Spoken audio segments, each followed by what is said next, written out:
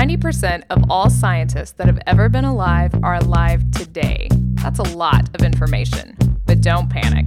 It's not an exact science. Hey, Shannon, how are you doing? Well, as of recording day, it was the first day of class today, so I'm bushed.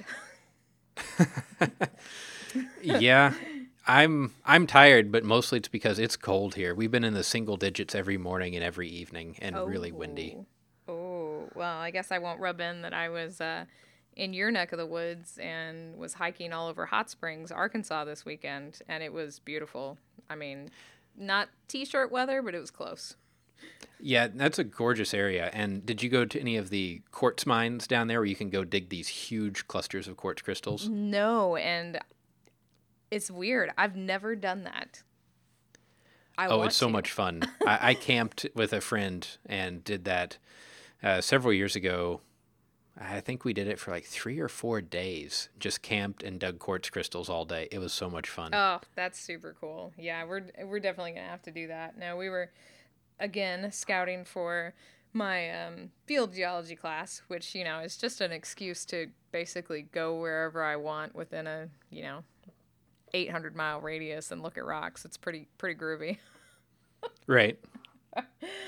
But yeah, besides that, getting done with the first day of class, and taught my native science class today, and looks like it will be a fun day. We're using our new technology classroom. We've got round tables and a whole bunch of TVs, and it should be difficult but fun. Yeah, I was going to say technology and you don't always get along. So exactly. I'm trying. I even looked up how to become a hacker the other day, just to read about some computer lingo. Oh my. I figured you'd appreciate that. So I've got all kinds of, Perl and Java questions, but we'll talk about that on another time. Yeah. I'll link into the show notes. There's a Weird Al song that's got a lot of the terminology you'll need. It's all about the Pentiums. Oh my gosh. Yeah. And nerds love Weird Al, so I will fit right in.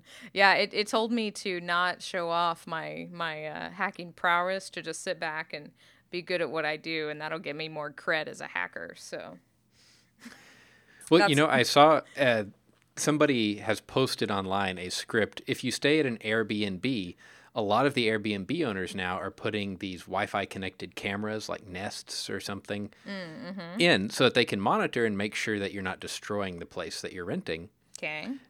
And this person said, well, that's an invasion of my privacy, and happened to be a very good coder and wrote a script that when you run it, it finds any network cameras on the network you're connected to and disables them. Oh, that would fall under the blurb that I read about do something for free that everyone will want to use.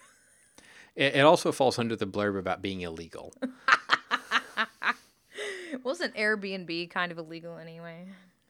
I think it's on the edge. It's one of those things like Uber that I always want to try when I travel, but don't. It's amazing. You're missing out. I'm going to tell you that right now. Oh, man, this has gone downhill quick. It has. Were we going to talk about like something pertinent today or no? I mean, whatever. I don't really mind. Well, I am going to be doing some travel, so we need to talk about, transportation at some point. But we can do that offline. But I thought that last week we did a staple of geology education, which was glaciers. And by did it, I mean we touched the surface. Barely, yes. Yeah. So I thought it was only fair that this week I get to talk about a geophysics staple.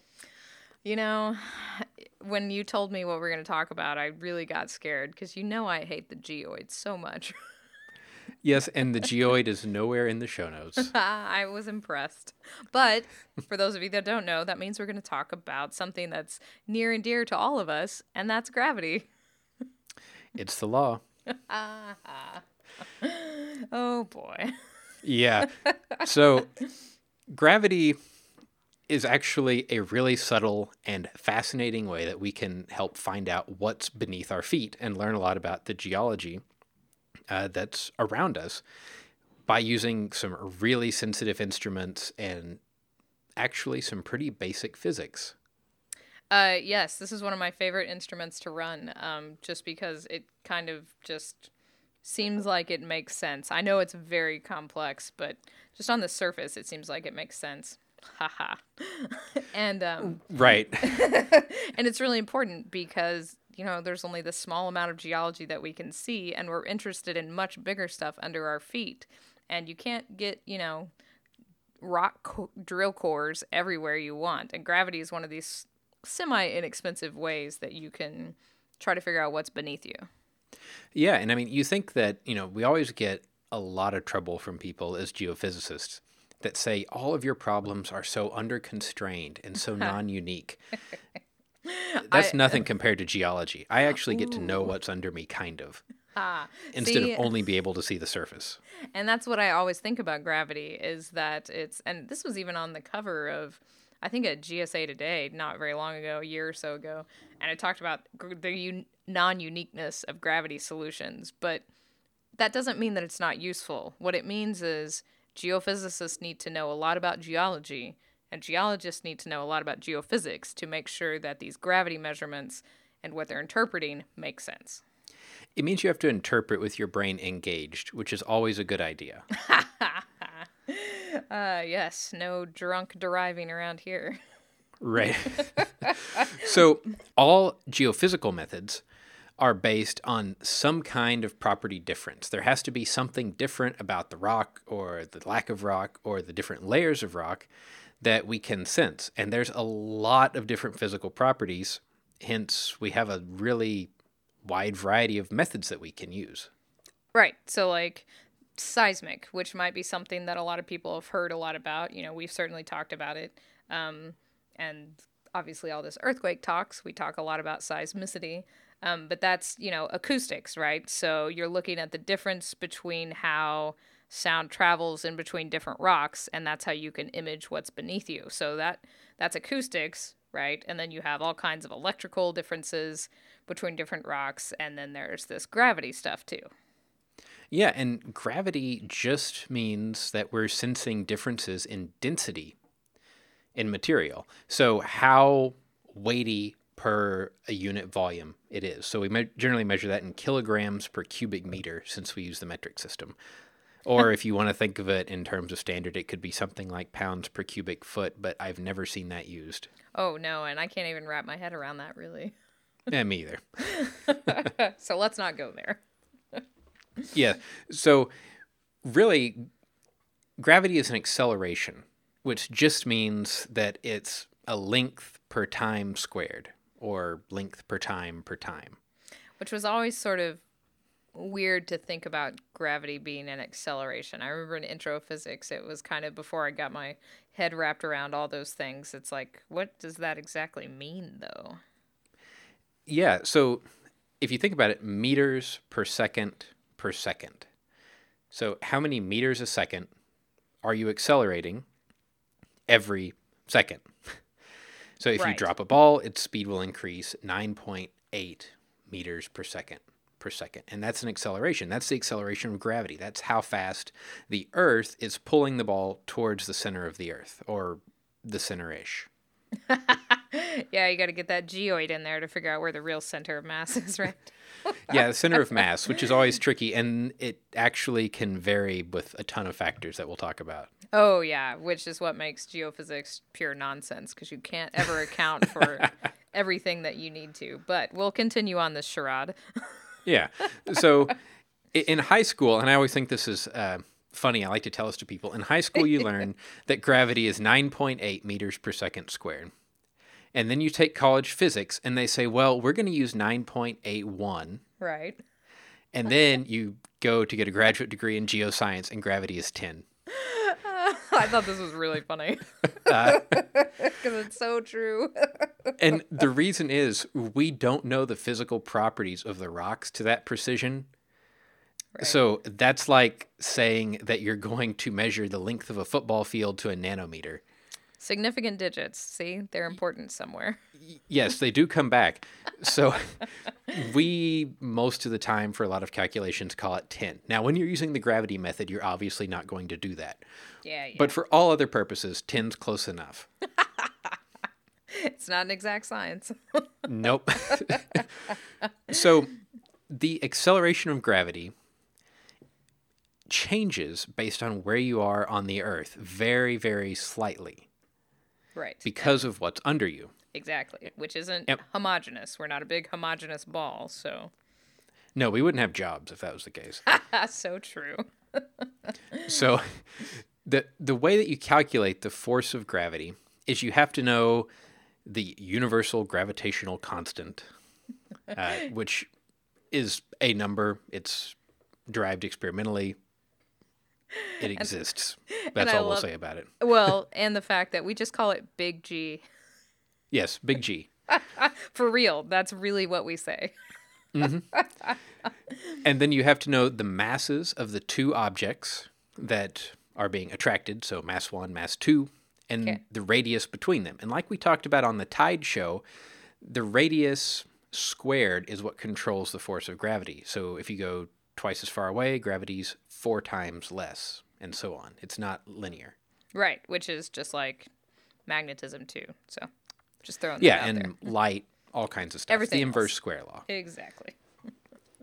And we know that a force is a mass times acceleration thanks to Sir Isaac. So, by doing a little bit of manipulation, we can get that the acceleration of gravity is big G times the mass of the Earth divided by the radius squared. And now you've got G. Now you have G. And if you plug the mass of the Earth in, plug in big G, plug in the radius of the Earth, you'll actually get something that sounds like what you know from high school. And that's some pretty easy math, too. So, for fun, you could do this for all the planets and whatever and just see how different it would be to live somewhere else. Yeah, it's a neat exercise, really. Yeah, it is. I really like anything that starts out with F equals MA. I feel like it's very intuitive and nice and friendly. Yeah. Now, here's where things are going to start to get a little tricky. Yeah. Yeah. So, meters per second squared is a pretty crude unit. It is the warp number of gravity. Yeah. It's a very, very large unit. Right. The actual unit is gals, after Galileo, and 980 gals is about normal gravity. So a gal is a centimeter per second squared. Right. Which you could figure out because it's 980, not 9.8 meters per second. Right. Then, if you're being really strict about using the correct units, you would use the gravity unit, which is Yeah. microns per second squared.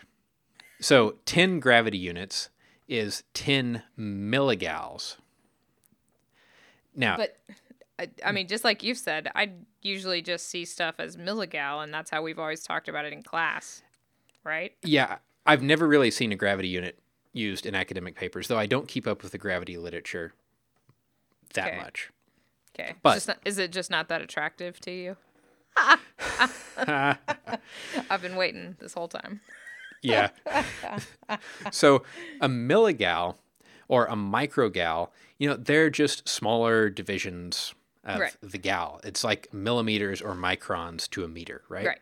Exactly. It just makes the numbers a little more friendly when we don't have to write all these decimal places that are filled with zeros. Yeah, yes, that's true. Right. Okay.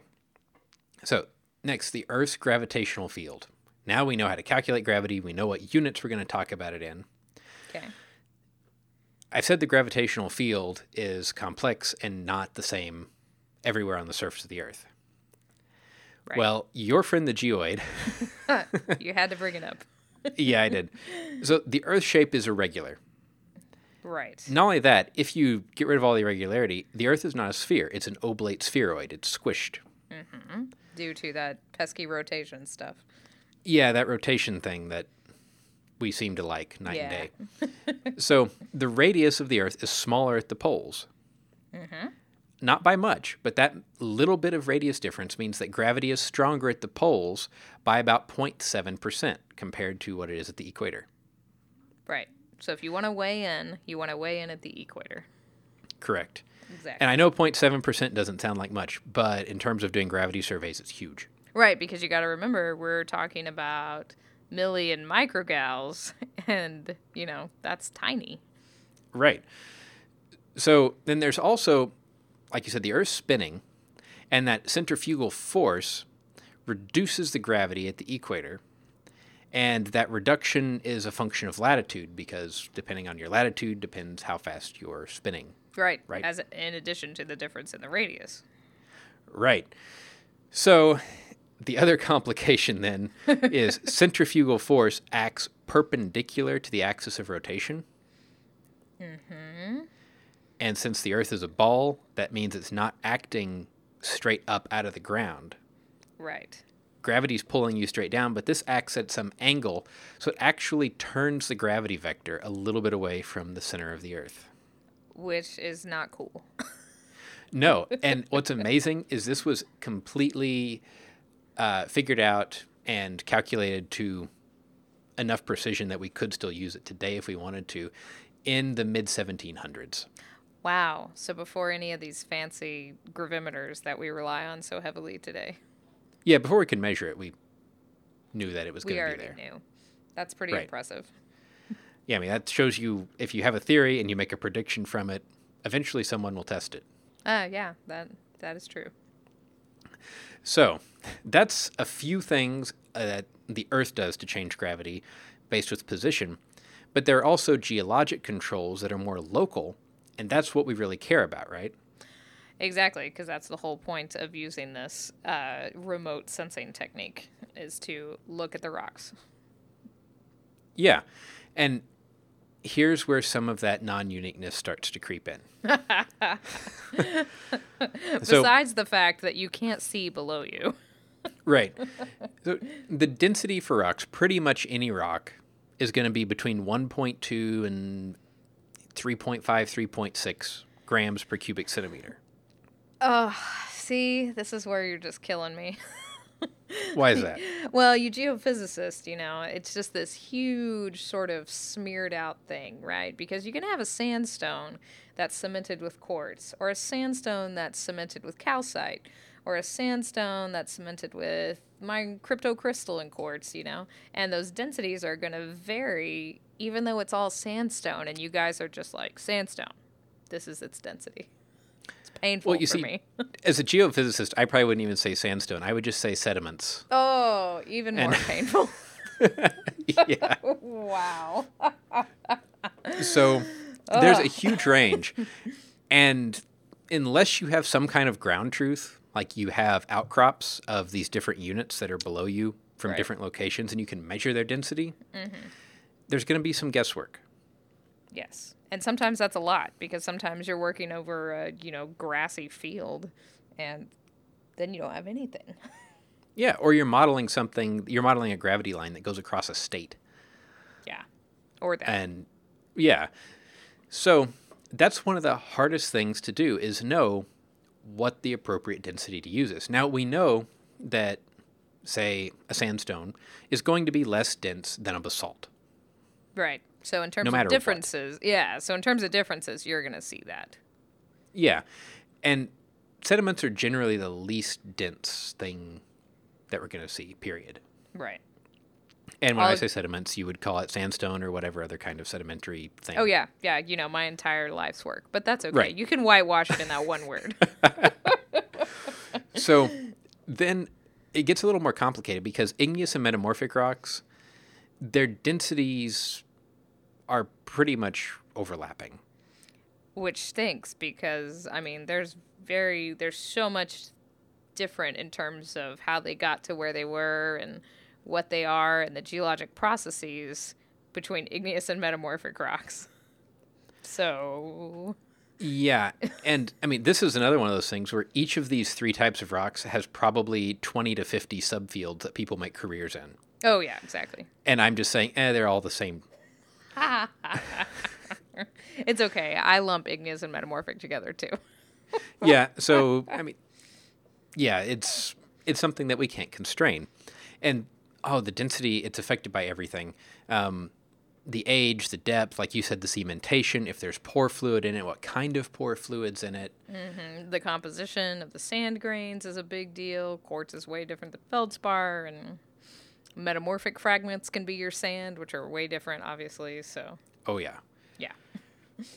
So that introduces some non-uniqueness. And then, because it's not already bad enough, the depth, there's a depth density depth size trade-off.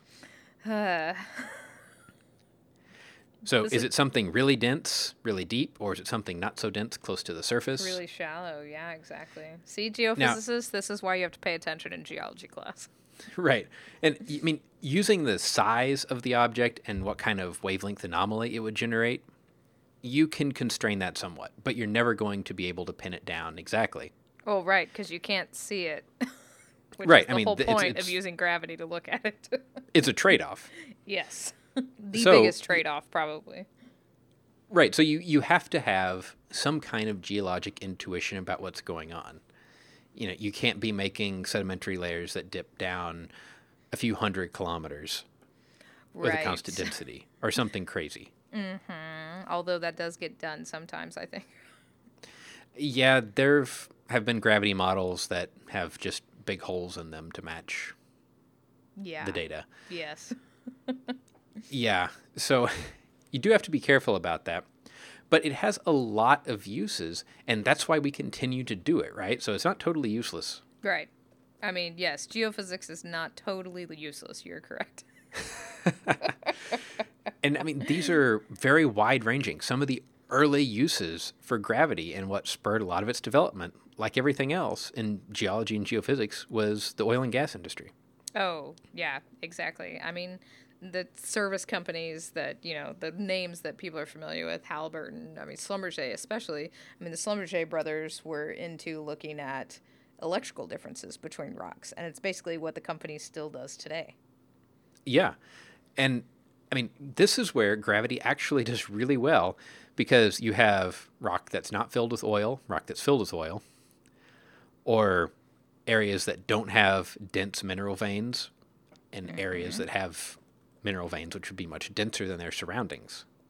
Right. So not just So- oil, but, you know, ore deposits. That's a big deal too. And then you've got some really dense sort of mineral deposits, and that would be, they use gravity to monitor that because you don't want to spend your time digging somewhere if you can use this relatively cheap, non-invasive tool to tell you, you know, where your vein of ore is going. Exactly. And I mean, you could shoot a seismic survey or do something more complicated, but if you just need to know where your mine's next tunnel should be, gravity's a pretty good bet in terms of cost and benefit. Yeah, we were actually talking. We went to a couple of gold mines during our time at field camp because there's the Colorado Mineral Belt. You know, there's a lot of mineral deposits there. And that's what they were talking about doing, actually, because it doesn't take much to run a gravity survey. I know we're not going to talk a lot about it today, but I know you and I have done it a couple of times, and that's it. It takes about 2 people, basically, to run this, as opposed to an entire seismic team and everything that goes along with that. And you get your data pretty fast. Yeah, and the reduction can be a little complicated, which we will talk about. But Yes. so you can The use it to look voodoo. for oil and mineral. I've heard that there's some monitoring of CO2 containment sites with it. A big one, glaciologists do gravity a lot, to tie this back to last week, to get the thickness of the ice and the thickness of the sediments underlying the ice, Okay. Yeah. Yeah. because we know ice density profiles pretty well. You know, I will say we just had a conversation today about how snow is a mineral. I just wanted to let you know that other people say this Oh, stuff that's too. good. Yeah. So, I mean, volcanoes, that's a good Yeah. one. Yeah, Big that magma one's- bubbles moving around. Yes, exactly. That one's really, really needed, actually, because you know these big plutons, what we call these big igneous bodies under volcanoes, move a lot, and we use all kinds of stuff to monitor them. And you know, gravity tends to do a really good job there. Yeah, and I mean, with all volcanic studies, the hazard is your instrument ends up getting destroyed at some point. Yeah, that's true. But they do occasionally get used to try to find subsurface structures that are natural or man-made. Natural structures would be a more obvious use, like trying to figure out where the layers are dipping or if they get folded or what, you know, if there's a fault there. Right. Right. Exactly. Man-made, we generally know where it is anyway. You would hope. Yeah. I mean, we have done exercises in intro to geophysics classes with students where we say, go out and take a gravity survey over the steam tunnel on campus Yes, we have. and tell me how big the steam tunnel is. And it works really well. And it's also good to, look at things that you know about so you can convince yourself that what you're doing is actually correct. Right. And that's another place where you can common sense check yourself and say, well, if the steam tunnel, if my calculations say it's 10 centimeters in diameter and people walk there, Exactly. there's a problem. So there's one application that I think should be your favorite. So I'll let you talk about it. Oh, absolutely. So we talk a lot about gravity and magnetics, both when we're talking about meteorite craters. Yay. Yeah. Mostly because, these are circular features, or mostly circular features if they haven't been tectonically screwed up, which is also slightly near and dear to my heart. And the reason is, these are cheap and easy ways to find these depressions, right? Because when you brecciate a rock, any kind of rock, so when it gets broken up due to the force of the impact, you're really changing the density by quite a bit. And so when you see these sort of circular gravity anomalies or magnetic anomalies, there's not a whole lot of explanation for them besides meteorite crater. And I know people do this just for fun. They look at these available magnetics and gravity surveys just to identify meteorite craters. Yeah. And you think about it, you blow a big hole in the ground and then you fill it with squishy sediment and it gets buried a little bit. Mm-hmm. Not much, probably. Mm-hmm. It's going to create this huge gravity low. Gravity will be less there because there's less dense material under you. Right. And they pop out, and there's a lot of free data, as you point out. Yeah, exactly. It's kind of fun to do, and it doesn't matter. It gets away from a little bit of that non-uniqueness because it doesn't matter if you brecciate. That's a rough word. A sedimentary rock or an igneous rock or a metamorphic rock. No matter what, you're making it less dense. So these lows, should light up, and they're circular features. And there you go. There's been a lot of meteorite craters that were discovered this way. So and that's one of those things where, like you said, the non-uniqueness isn't such a big deal because there's a meteorite crater there. So then you can use other methods to constrain how deep you have to go. Right, exactly. And that kind of thing. Yeah, and it's probably one of the only non-unique ones, except that time that we found that sewer pipe that was right there, and we could have looked at it, and we did a gravity survey on top of it anyway. But it modeled that really well. Yes. Oh, yes, I remember doing that. Some kind of paper-based pipe or something, a really old one. Yeah, something like that. Yeah. That was also an intro geology, geophysics Well, we exercise. did one in my field area too, because part of my I study these sandstone dikes, and we don't know anything about the orientation of the dikes at depth, and so we thought, hey, we'll run a gravity survey over them because they were in igneous rocks, and so we thought that there'd be enough of a contrast, but turns out there was a pipe down the road, and so I forgot about that one, but yes, we did. So yeah, it's really good for finding pipes. Yeah, because they're very close, Yep, and it's a big density contrast, rock versus air. Exactly. Yeah.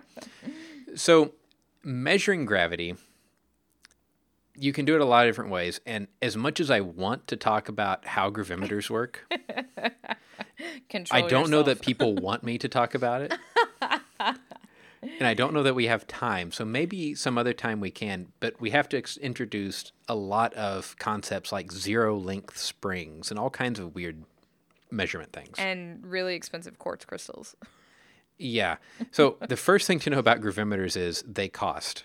Oh, yeah. So I said it's cheap, and I keep throwing out that word, but it's not cheap up front. Right. And there are two different types of gravimeters. The absolute gravimeter and the relative gravimeter. The absolute gravimeter is absolutely expensive, and the relative gravimeter is relatively expensive. But they also measured slightly different things. So an absolute gravimeter tells you exactly what the acceleration of gravity is at the point that you're sitting. So it will say 9.81 ... Right, which is why it's so expensive, because that's pretty impressive. Yes. You pay for significant digits.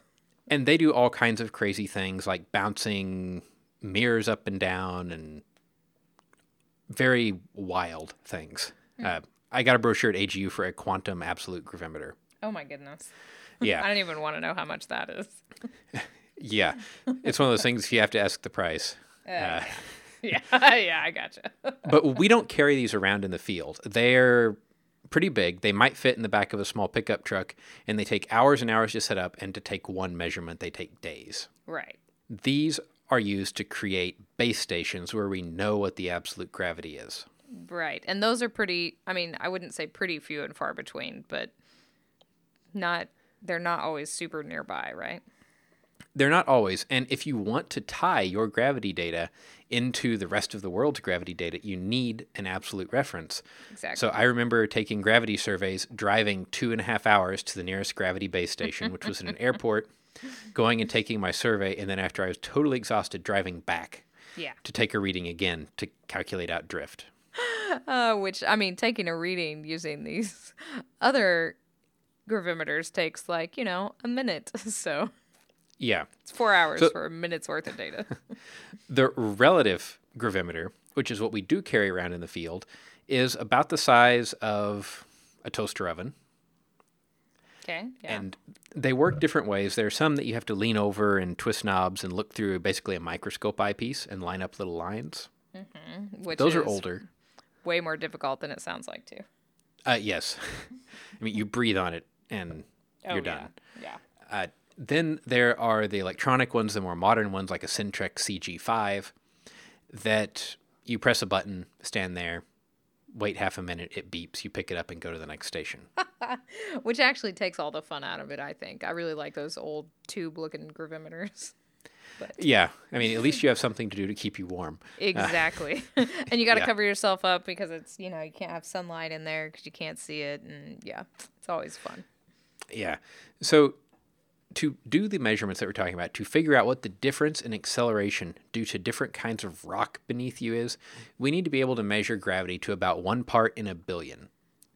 That's tiny.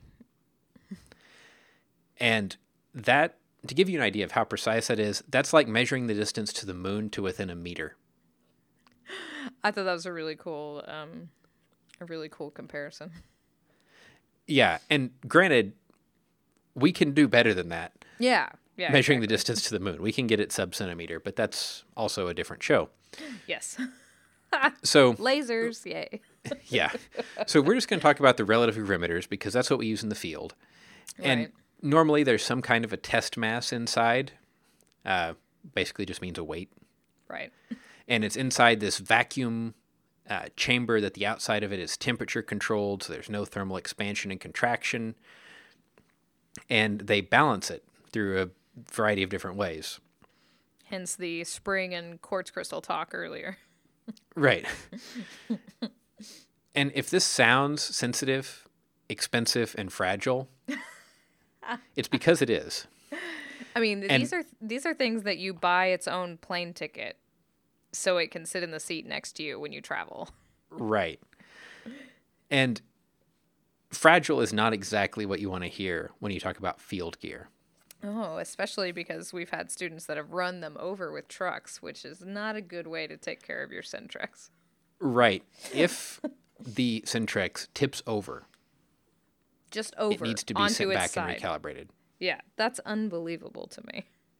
And you use these out, in the wild, right? Yeah. So you have to keep it upright. I have been on gravity surveys where somebody started sliding down the side of a mountain and was torn pants and bloody because they were holding the gravimeter above their head level while they were sliding. I've seen the same thing, and that is true dedication to your work. I mean, that's knowing what your priorities are. Oh, exactly. I'd You like can to heal. actually... The pain of sending a gravimeter back cannot. It's so funny because it looks like this very indestructible box. Like, oh, that's a good piece of field equipment. And then you're like, you can't breathe on it or it will die. Mm-hmm. Ridiculous. And it's got to sit there, like wherever you take it, it's got to sit there and relax for a certain amount of time so it gets used to the gravity of where it is. And it's a fickle little guy. Yeah, you have to let it.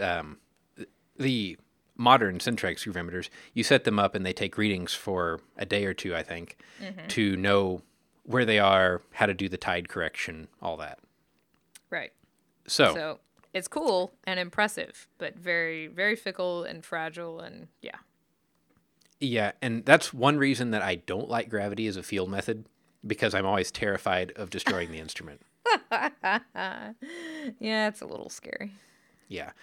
But to give you an idea of how sensitive these are, we'll talk about this exact thing later because you actually have to do a correction for it. Mm-hmm. But if you put the gravimeter, the Centrex, on the floor and take a reading, and then you put it on top of the table in the classroom and take a reading, you can calculate how high the table is off the floor based on the difference in radius from the center of the mass of the Earth. Right. The center and mass of the Earth. That's Yes. impressive. And you can measure that, 2-3 foot change. Right. Which for, a couple $100,000, you'd expect that that's what you would get. Yeah, and you're generally talking 6 figures for a relative gravimeter, Right. Right. even But- used. Super useful. Right.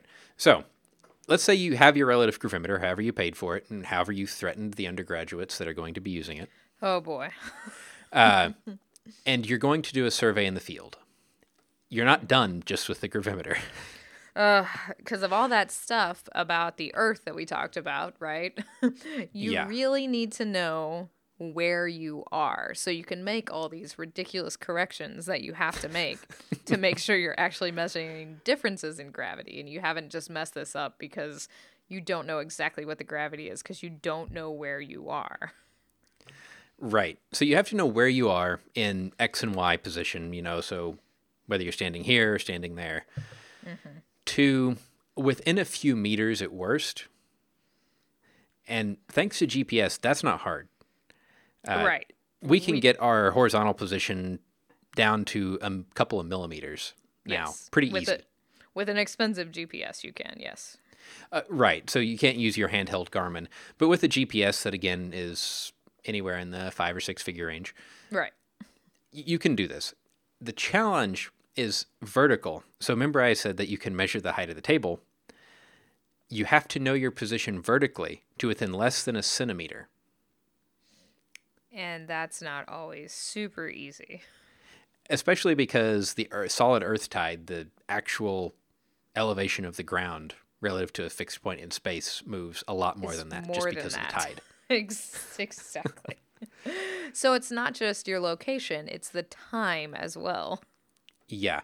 And the time, granted, if you got it within a minute or a few minutes, you're fine.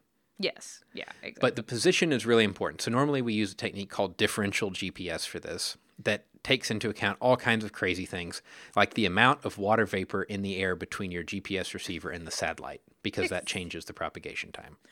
Exactly. And it just means, twice the expense because now you got to have 2 really fancy GPSs. And I mean, you can do gravity surveys over a really wide area and you can set up your base station GPS, right?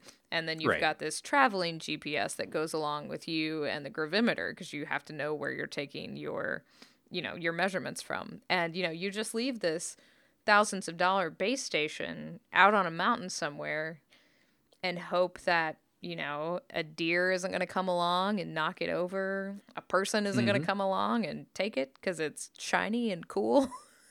It's kind of scary. There's a lot of faith left in doing this, I think. Yeah, and I try to generally find somebody that's a landowner that will let me put it in their backyard.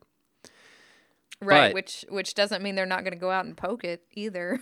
Yeah, and I've even had a case where the battery that was running that failed in the middle of the day, and the entire second half of the day that I did a gravity survey, the data was useless because we didn't have good positioning. Right, and you have no idea that that's happening, so... Right.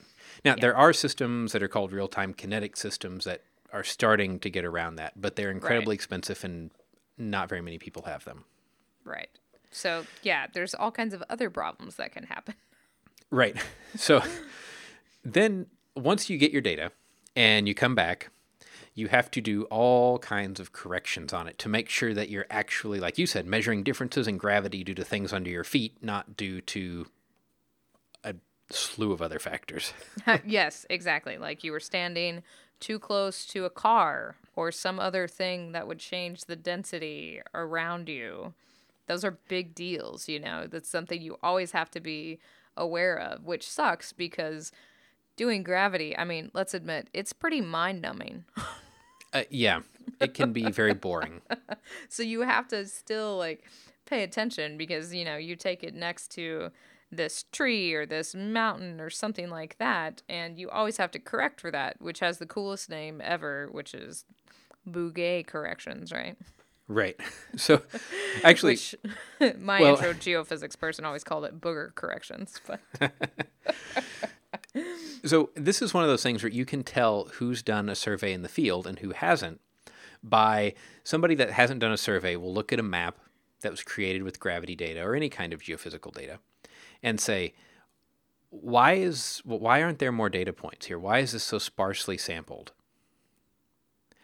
And then somebody who's actually done a field survey will look at that and go, wow, this was a ton of work. Because you had to walk this really sensitive box up the side of this mountain here. Exactly. And you did, 20 or 30 different data points in one day. Wow.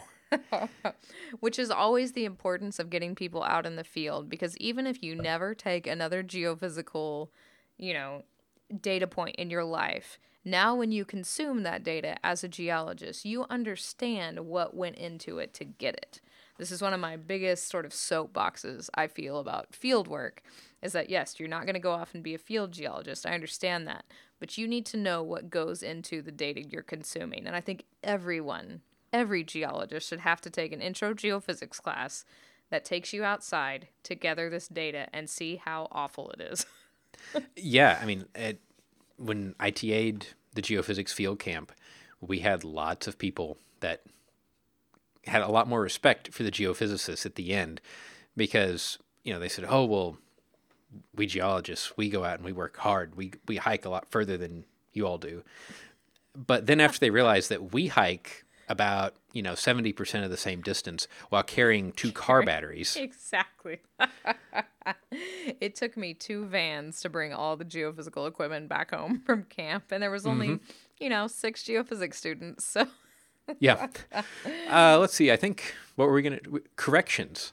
That's right, where right. Yeah. So, yeah. Okay. The first correction is one that is pretty easy. It's instrument drift.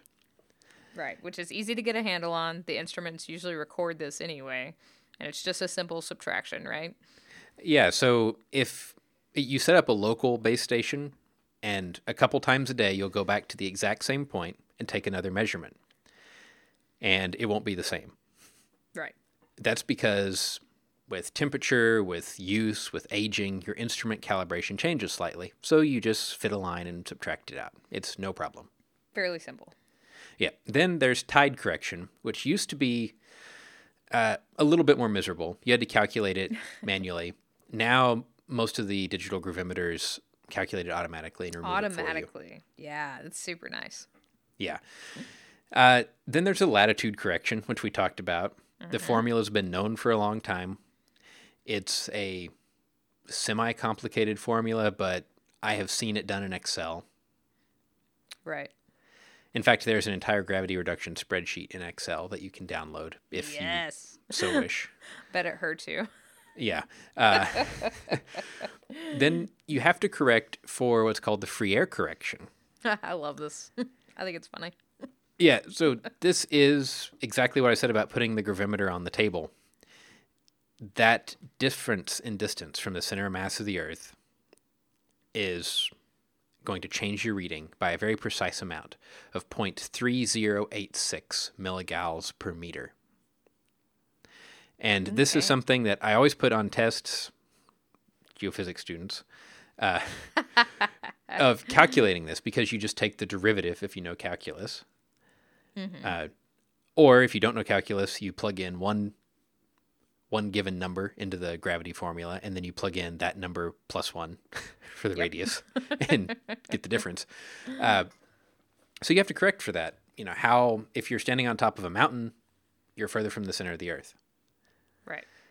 Now, that takes out just if you were standing on top of a mountain, but there was no mountain there. Right. The rock mass between you and sea level has to also be taken out. And this is where you have to make more assumptions about what the density of the rock mass between you and sea level is. Exactly. And like all good geophysicists, it's about 2.65. Part of me just died. Yeah. So that's a good rough number, unless you have a good reason to say that the density of the rock between you and sea level is something different than 2.65 grams per cubic centimeter. You don't. Oh, so painful. We need to move on. And that is called the Bouguer correction. Oh, yep. Or I think some people call it the slab correction that don't want to say Bouguer. Yeah, because it looks like booger. Yeah. Then there's one that this correction doesn't get done a lot. Yeah, because it's hard. It's hard. If you do it manually, it takes forever. If you get a computer program that will do it, you pay an incredible amount of money for the program. Yeah, because it still takes forever. Right. It's called the terrain correction. And this is because everything, pulls on everything else, right? So if you've got a bunch of mountains around you, you've got your gravity vector getting deflected based on what those mountains are made of, where you're at in relation to them. And that is a lot of corrections. Yeah. So if you're next to a valley, which is a mass deficit, there's air instead of rock there, the gravity vector actually bends very slightly away from the valley.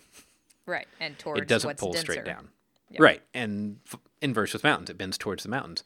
Yep. So how far away these features are matters, inverse square law. Mm-hmm. So there's this wonderful thing called a hammer chart that you would get. It's got all these different range circles on it. It looks kind of like a radar screen would in the old air traffic control centers. So true. The boxes are very small at the center because things that are close to you matter, and they get bigger further away because as you get further out, you can average more. Right. Exactly. And what you would do is you would get one that was the correct scale. You would lay it on top of a topographic chart, and then you would figure out the average elevation in that box and write it down.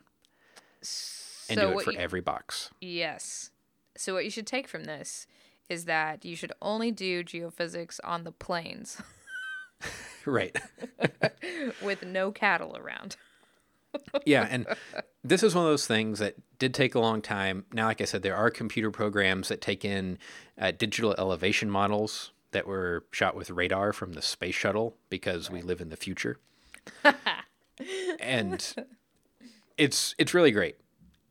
Yes. But it is a complicated correction that you do have to do if you're in complicated terrain. Yes. Oh, go ahead.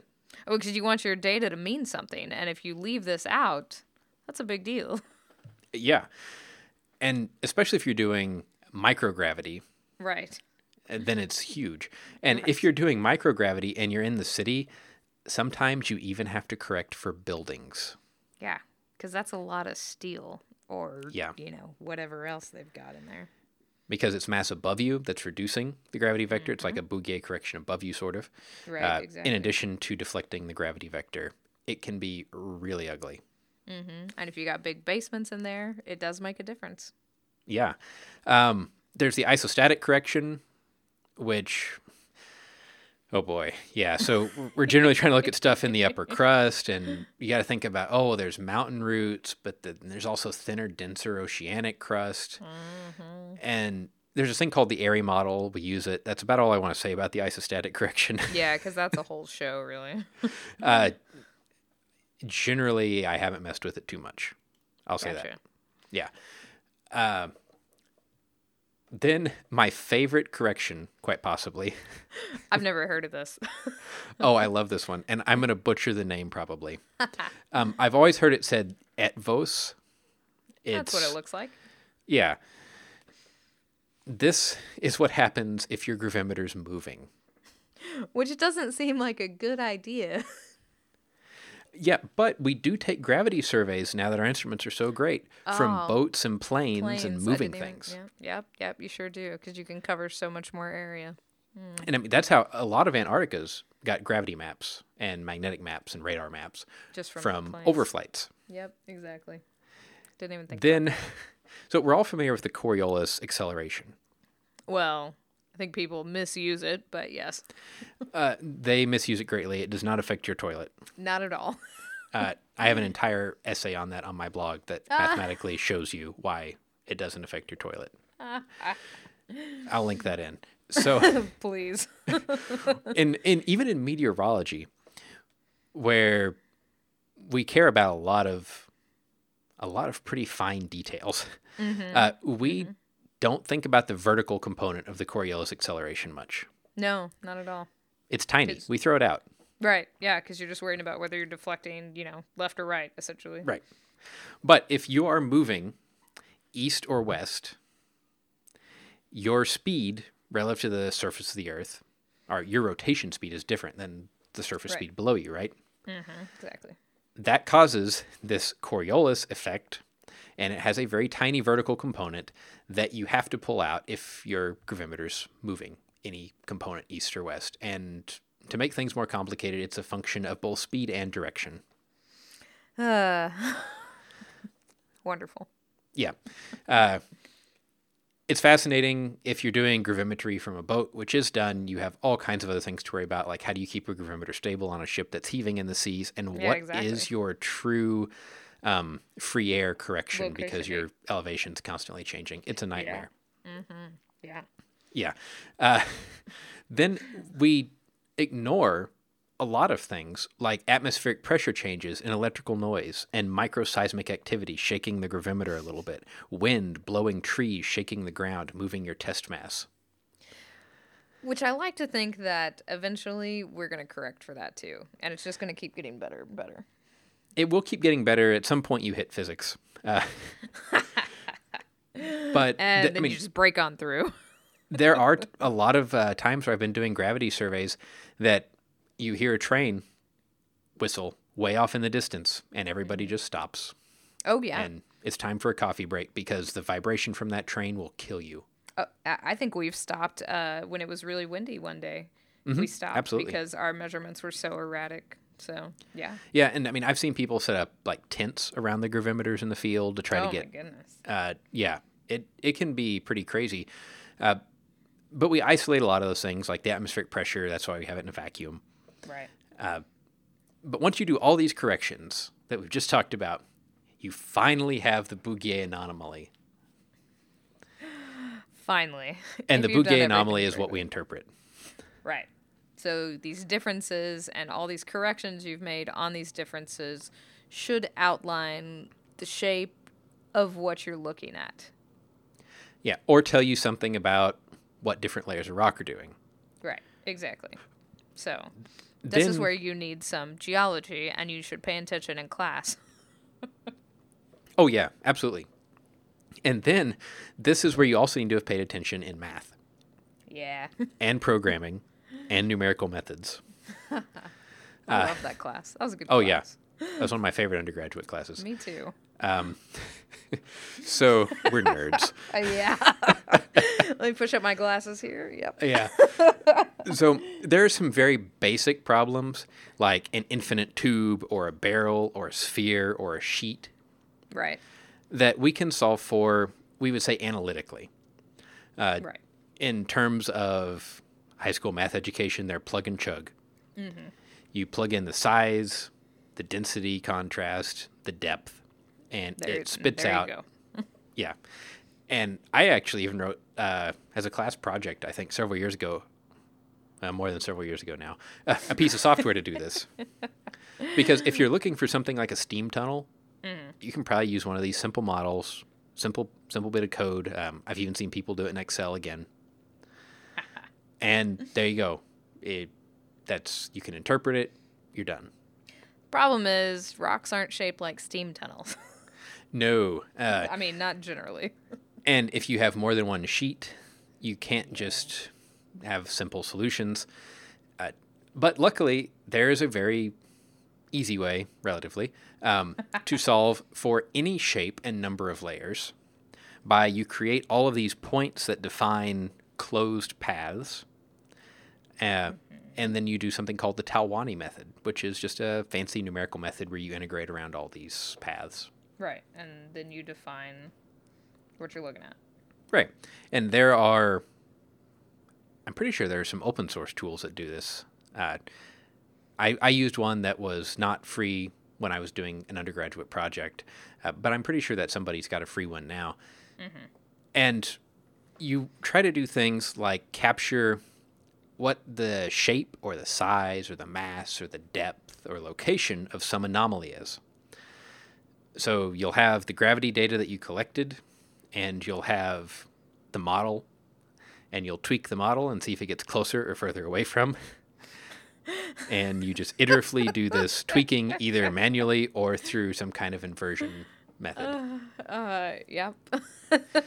So basically, you've made all these assumptions, and you have this model, and then you make all these other assumptions and just try to shove them together. Now, And this is where the non-uniqueness comes in too, right? Because like John said earlier, I know I keep harping on this, but it's not really, if you're not used to talking in the geophysical realm, this term of something being non-unique sort of is confusing. And just like John said earlier, you could have something that's really dense and close to the surface, or something that's not as dense and really deep, and that's why it's non-unique, because it gives the same gravity anomaly. so actually you have to flip that, right? Dang it, I knew I was going to get it wrong. Yeah. So if you're further away, it has to be denser, but or bigger. Yeah. So it's a trade-off, and generally we constrain it with something like nearby seismic data or nearby boreholes, Right. where we know where the interfaces of different kinds of rock are. I did a gravity profile across part of Arkansas once where we did just that. I used some basic structural geology maps that somebody had created in the 60s. And I think they even used some of the old CoCorp seismic data. And just use that as a starting point, and then refined the model using gravity data. But this is where people get into trouble, because they get obsessed with having the minimum misfit. And they start putting things in that they have no physical basis for, but it makes the model fit better. Right. You can always get a perfect fit if you put enough fake stuff in.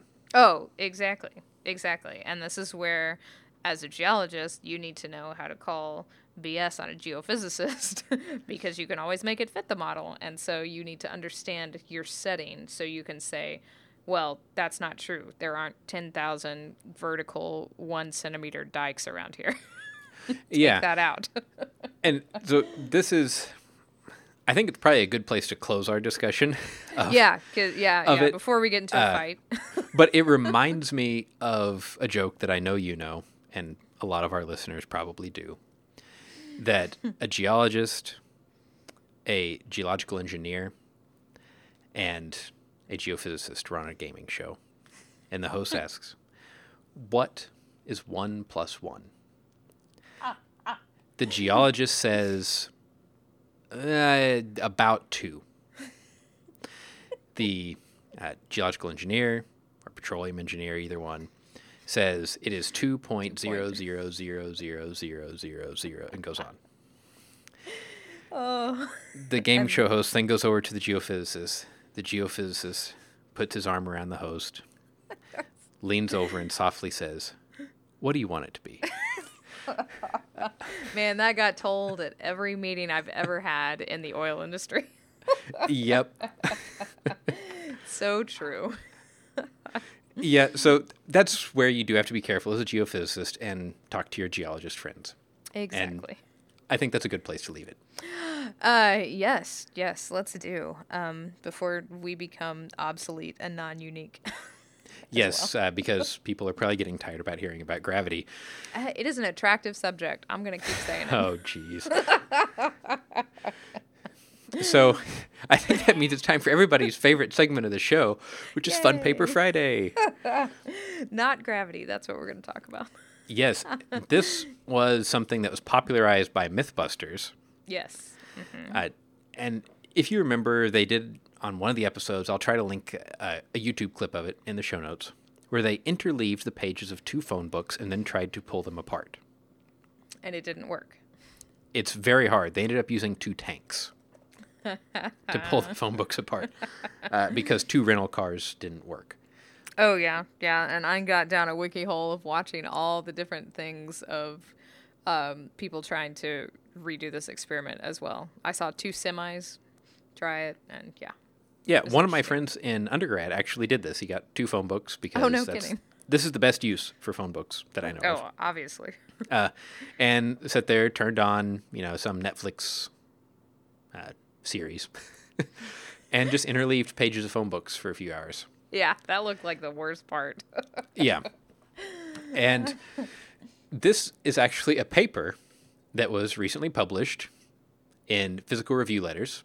It's the first 2016 paper that we've done. Oh, I didn't even notice it's that yeah. new. Nice. Yes, it is. It's January 8th, so a Freshly little over 10 minted. days ago. Awesome. Yeah. And it's called Self-Amplification of Solid Friction in Interleaved Assemblies, which is a nerdy way to say phone books. Exactly. I love that, and I'm totally saying that from now on. That was pretty funny. Yeah. But they do link some of the YouTube videos actually in the paper itself, including the military tank one too. Yeah. And I mean, they basically vary a few parameters about the phone books, number of pages, area of overlap, that kind of thing. And then using a testing machine like we would use for rocks, pull them apart and measure the force. Right. So they point out that like a lot of people said that, once you do this interleaving thing, the friction between the pages as well as gravity keeps you from being able to rip them apart, which isn't true because you can actually do this in any orientation and not be able to pull the phone books apart. So we just say friction, and that's where we leave it, which was sort of the basis of why they did these experiments, because we never really understood exactly what was happening beyond just saying friction does this. Yeah, and this is where it actually was in the paper, but when I first saw it, I thought, oh, I need to talk about Amundsen's laws. They did it for me. So, yes. Yes, they did. Amundsen's laws are, these, I hate to call them laws because they're not physical laws, but these But that's principles what they call them. about friction, right? So the three, quote, laws of friction are that the force of friction is directly proportional to the applied load. Okay, which basically means that there's a coefficient of friction that's constant. The force of friction is independent of the apparent area of contact. Okay, so it's working on all scales. Yeah, so no matter how big your block is, friction is the same value as long as it's the same material. Right. And that kinetic friction is independent of sliding velocity, which is not totally true. We know that now. Right. Yeah, that starts to break down. Right. So it's a puzzle here because phone books, you're not really applying any normal force outside. You're not putting weights on them or anything to try to hold them together. Right. And the friction of paper is in the realm of friction of normal materials. It's like 0.7 something. So why are these so hard to pull apart? Yeah. It's really, really interesting, right? And this is where the title part, the self-amplification, comes in, right? Exactly. Like John said, they did all kinds of different, they interleaved them with a lot of overlap, with not a lot of overlap, and all this different stuff. But the point is, the interleaving itself amplifies the friction so much so that you can't pull them apart. Yeah, and we know the friction between all the pages is going to be the same 0.7 whatever value. Right. But you think about the phone books have a definite thickness at the spine, but interleaving these pages, you effectively make the entire stack twice as thick, right? Right, yeah. So when you pull, you actually get an increase in normal force because the pages are squeezing together. Right. That increase in normal force increases the traction force required to pull the phone books apart. Friction remains constant, and there you go.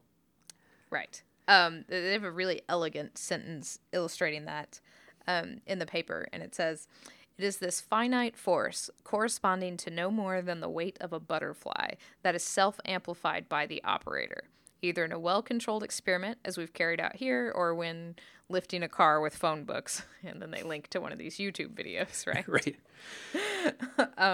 So, yeah, they say, in our experiment, the boundary force originates from the elasticity of the paper, and talking about how, the outer sheets are flat and they resist the bowing, and that creates this small frictional force. And as you keep pulling, keeps self-amplifying, and you can't pull it apart.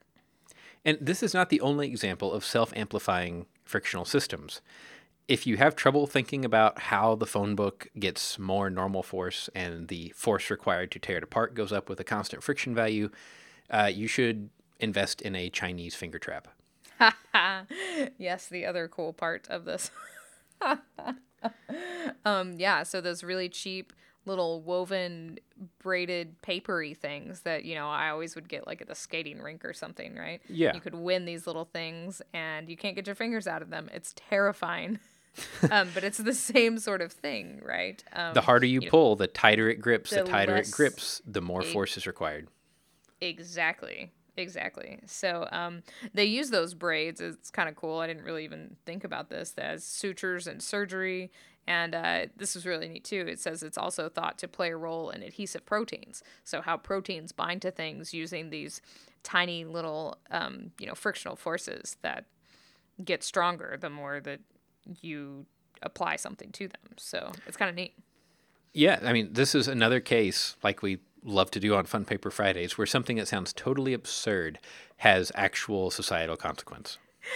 And if you keep reading all the way through to the acknowledgments, it's really great because the authors thank this French television show that's a science show that translates roughly into something about guinea pigging people and guinea pigging science experiments, which stimulated the study, they said. So that's awesome. Like, these guys were literally sitting around watching science shows on TV and come up with this, very exact explanation that they then empirically derived an equation for this that we didn't know about. We knew it was this thing that happened and it was friction, but now we have, these dimensionless parameters that we can apply and understand exactly what's happening at the macro and microscopic level.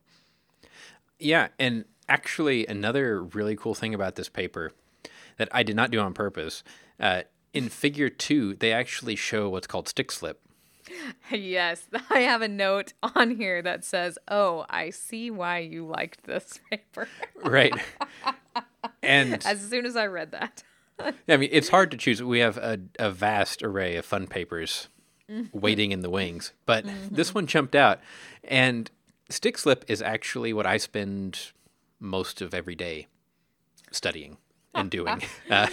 And any of my intro students, this was on every single test I gave this semester, was how do faults move? Yeah, and it's exactly what it sounds like, right? So it's stuck and then it slips.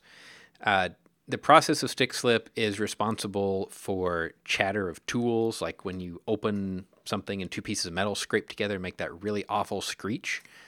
That's stick slip. A lot of animals utilize it to make their sounds, lobsters especially. And it's also, it's how we make laboratory earthquake analogs as we make these little stick slip events in the lab. And here they did it with phone books.